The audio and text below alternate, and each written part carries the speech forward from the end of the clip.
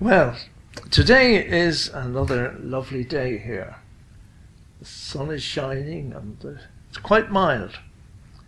We've had some good weather over the past month or so. But we're back here with Jude once again, and we'll just get down to it straight away. And verses 20 and 21 of Jude. We'll just read them once again. But ye, beloved, building up yourselves on your most holy faith, praying in the Holy Ghost, keep yourselves in the love of God, looking for the mercy of our Lord Jesus Christ unto eternal life. These two verses really should be an encouragement to us. We have been reminded by Jude of the problems that await us if we turn away from the truth. And here are some words of help and encouragement and comfort. Build yourselves up. Pray in the Holy Ghost. Keep yourselves in the love of God, and looking constantly for the mercy of our Lord Jesus Christ unto eternal life. Waiting for the rapture of the church, looking unto Jesus, the author and finisher of our faith. You know, God has already a way for each of us in which to walk, and how we should walk day by day. Jesus said, I am the way, the truth, and the life.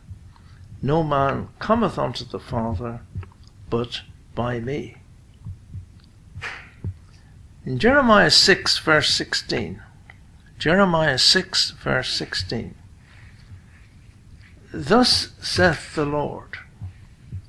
When we see that in Scripture, we should take heed.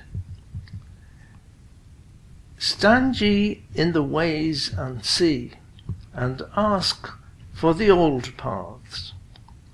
Where is the good way? And walk therein. And ye shall find rest for your souls. But sadly, they said, we will not walk therein. And that's the trouble, isn't it, nowadays? God says one thing, and man says the exact opposite. Micah 6 and verse 8. Micah 6 and verse 8. He hath showed thee, O man, what is good, and what doth the Lord require of thee, but to do justly, and to love mercy, and to walk humbly with thy God. And that was the trouble with these false teachers. They weren't walking humbly. They denied dignities. And they didn't walk humbly with their God. Let us not be as recorded in Hosea chapter 11. God speaking to Israel. When Israel was a child, a young nation, I loved him, and I called my son out of Egypt. The more they, the prophets, called them to repentance and obedience, the more they went away from them. They kept sacrificing to Baals and burning incense to the carved images. God still speaking. Yet it is I who taught Ephraim to walk, taking them in my arms, nurturing the young nation. But they did not know that I healed them. I led them gently with cords of man, with bonds of love, guiding them. I was to them as one who lifts up and eases the yoke of the law over their jaws. And I bent down to them and fed them. How very sad. They had gone away from God. I drew them gently with cords of a man and bonds of love, guiding them. I found a friend, oh, such a friend. He loved me ere I knew him. He drew me with the cords of love, and thus he bound me to him. And round my heart still closely twine those ties which naught can sever. For I am his, and he is mine, forever and forever. I've found a friend, oh, such a friend. He bled, he died to save me. And not alone the gift of life, but his own self he gave me. Not that I have my own I call, I hold it for the giver. My strength, my heart, my life, my all are his, and his forever. I've found a friend, oh, such a friend, so kind and true and tender, so wise a counselor and guide, so mighty a defender. From him who loves me now so well, what power my soul can sever? Shall life or death or earth or hell? No, I am his forever. In verse 20 again, but you, beloved, build yourselves up on the foundation of your most holy faith. Continually progress. Rise like an edifice, higher and higher. We spoke about this last week. We have to build our lives. It can't be static. We saw last week in Paul and Timothy. He was to build himself up, it said, on the foundation of the most holy faith, delivered once for all. And Timothy was not to do it in fits and starts, just as the notion came to him. Do a bit, and then leave it for a while, and then of a sudden rush to do a little more. Walking in fellowship with our God requires a disciplined life, something many Christians find difficult. You know, I had a friend back in Ireland, a solicitor friend who we did work together, and he was just like what I've been saying. He worked in fits and starts. And every Friday he'd have a sudden burst of conscience because he hadn't done something during the week.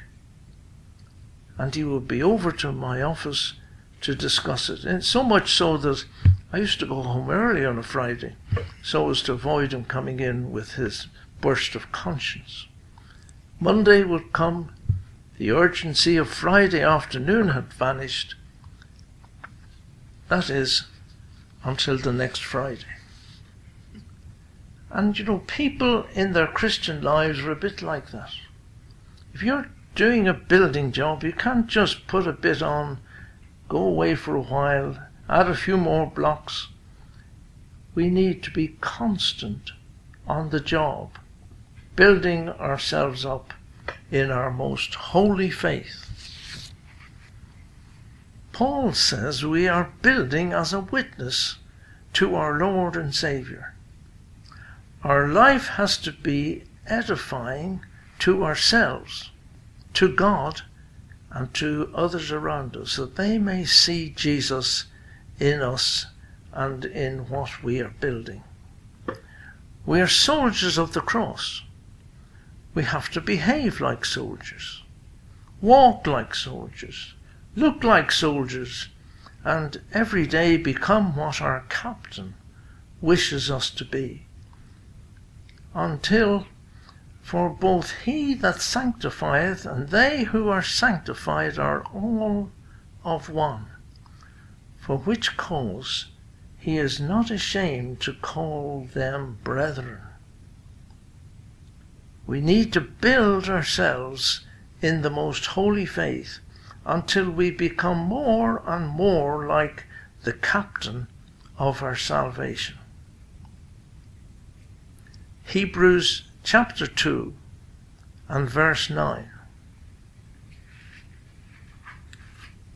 Hebrews 2 verse 9. But we see Jesus, who was made a little lower than the angels for the suffering of death, crowned with glory and honour, that he by the grace of God should taste death for every man. For it became him for whom are all things, and by whom are all things, in bringing many sons unto glory, to make the captain of their salvation perfect through sufferings. For both he that sanctifieth and they who are sanctified are all of one. For which cause the captain of our salvation, the Lord Jesus Christ, is not ashamed to call us his brethren. And in such a way as it says in 1 John chapter 2 and verse 28. 1 John chapter 2 and verse 28. And now, little children, abide in him, that when he shall appear, we may have confidence and not be ashamed before him at his coming. Read that again. And now, little children, abide in him. We are to abide in Christ, and that when he shall appear, we may have confidence and not be ashamed before him at his coming. In the tabernacle and in the temple, there was, through the second veil, the most holy place, the place where God met with man at the mercy seat on the basis of the blood sacrifice killed. Today, man meets with God on the basis of the shed blood of the Lamb of God at Calvary. And here's a lovely hymn by Horatio Bonner. No blood, no altar now, the sacrifice is o'er. No flame, no smoke ascends on high, the Lamb is slain no more. But richer blood has flowed from nobler veins to purge the soul from guilt and cleanse the reddest stains. We thank thee for the blood of Christ, thy Son, the blood by which our peace is made, our victory is won. Great victory o'er hell and sin and woe, that needs no second fight and leaves no second foe. We thank thee for the grace descending from above, that overflows our widest guilt, the eternal Father's love, love of the Father's everlasting Son, love of the Holy Ghost, Jehovah, 3 in 1. We thank thee for the hope so glad and sure and clear, it holds the drooping spirit up till the long dawn appear. Fair hope, with what a sunshine does it cheer our roughest path on earth, our dreariest desert here. We thank thee for the crown of glory and of life. 'Tis no poor withering wreath of earth, man's prize in mortal strife. 'Tis incorruptible, as is the throne, the kingdom of our God, and his incarnate Son. We have a holy God, a blessed Holy Saviour, and the Holy Ghost, or the Holy Spirit. You know, man still likes to think he can invest material things with some form of blessing. So we have holy ground, holy water, holy buildings, holy garments, or holy orders. They do not exist in the eyes of God. Acts chapter 7 and verse 47. Acts chapter 7 and verse 47. But Solomon built him a house. Howbeit the Most High dwelleth not in temples made with hands. As saith the prophet, Heaven is my throne, and earth is my footstool. What house will ye build me, saith the Lord? Or what is the place of my rest? Only those things which have been made holy by God are holy, set apart for his use. And so we do, however, have a most holy faith, delivered to us through the holy apostles. And it is by this faith that we must build ourselves up. And a point of importance, as one looks around the various churches and we observe how the truths of Scripture are being disposed of by many, it is important that we stand firm in the firm faith, in the faith, this most holy faith. But also, do not cede 1 inch of ground to Satan. Do not let anything destroy you or rob you of one of the promises of our Saviour. And that is, Jesus said he had come that our joy might be full. As we look around the world, it's easy to become downhearted, disappointed, but Jesus said he has come to give us joy in all its abundance. Remember that little chorus we used to sing as kids? Running over, running over. My cup is full and running over. Since the Lord saved me, I'm as happy as can be. My cup is full and running over. Maybe that be our experience, each of us today, that our joy is running over. And you know something? It's when we are facing the storms of life and the days seem dark and the light of God's love seems a little bit remote. It is then that God comes to us and tells us, I came to give you life, to give you joy. And it's when it is dark that a light shines all the brighter in all its purity and brightness. The love of God, the light of the world has come to lighten our darkness.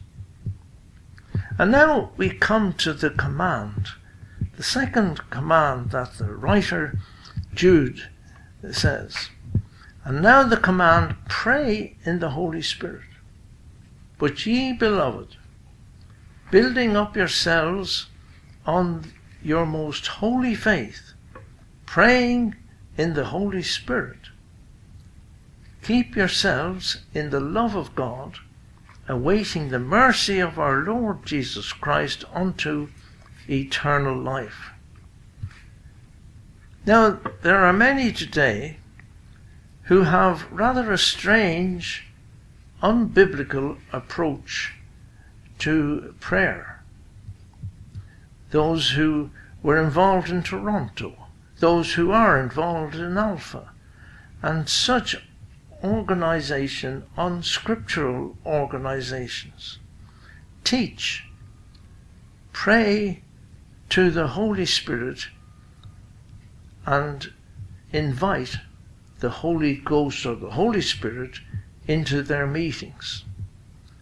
Praying to the Holy Ghost is not biblical. Inviting the Holy Spirit into their meetings. In 2 Corinthians 11 and verse 4, 2 Corinthians 11 and verse 4, Paul asks, what spirit are you worshipping? And we look at that in a few moments. Jesus said, where 2 or 3 are gathered together in my name, there am I in the midst. As we gather in the name of our Lord Jesus Christ, we have this wonderful assurance. Sadly, many today are gathering together in a mist of familiar spirits. When we received Christ as our Lord and Saviour, we were also given the gift of the Holy Ghost, who will, as Jesus said, abide with us forever until we reach glory.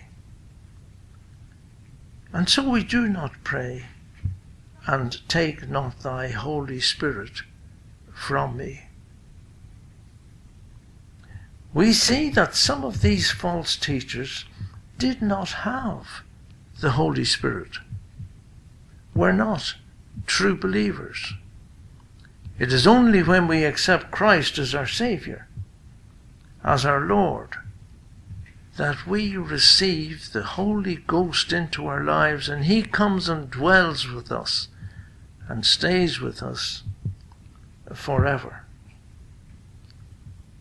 In Ephesians 4 and verse 30, Ephesians 4 and verse 30, it says, and grieve not the Holy Spirit of God, whereby ye are sealed unto the day of redemption. The day of redemption, when we are gathered together at the rapture of the church into glory, and then we will arrive home, and the Holy Spirit, we have Him indwelling us until that great day. We can grieve the Holy Spirit. We can lie to the Holy Spirit. In Romans 5 and verse 5, Paul talking about the wonderful hope we have of this coming great day. And hope maketh not ashamed, because the love of God is spread abroad in our hearts by the Holy Ghost, which is given unto us. Romans 15 and verse 13. Romans 15 and verse 13. Now the God of hope fill you with all joy and peace in believing, that ye may abound in hope through the power of the Holy Ghost. Let's just read that again.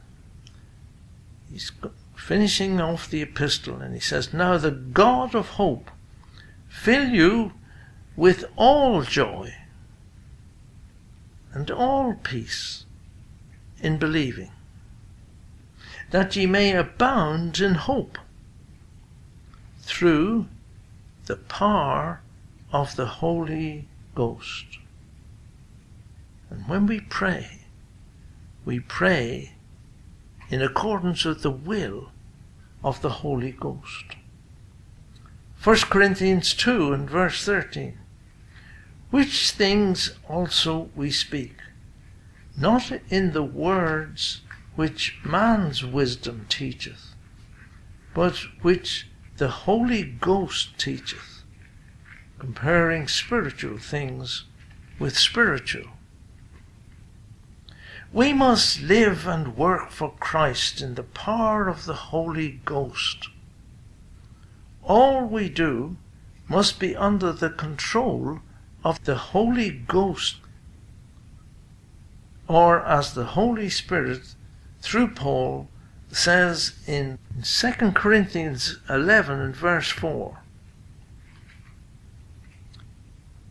"But I fear lest by any means, as the serpent beguiled Eve through his subtlety, so your minds should be corrupted from the simplicity that is in Christ." People make the gospel story and the doctrines of this Bible complicated. Paul was hoping that these Corinthians would be kept in the simplicity that is in Christ.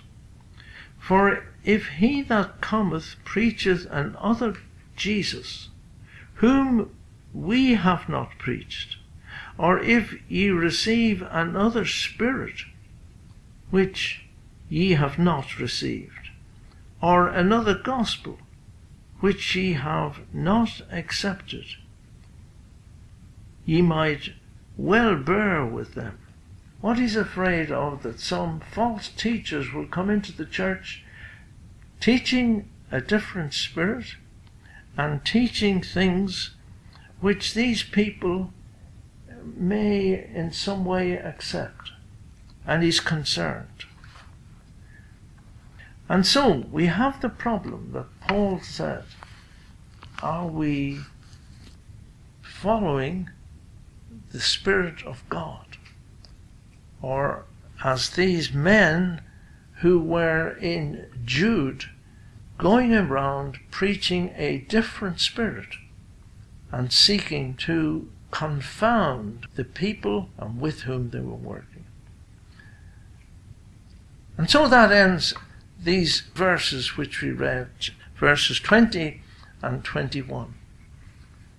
What spirit are we following?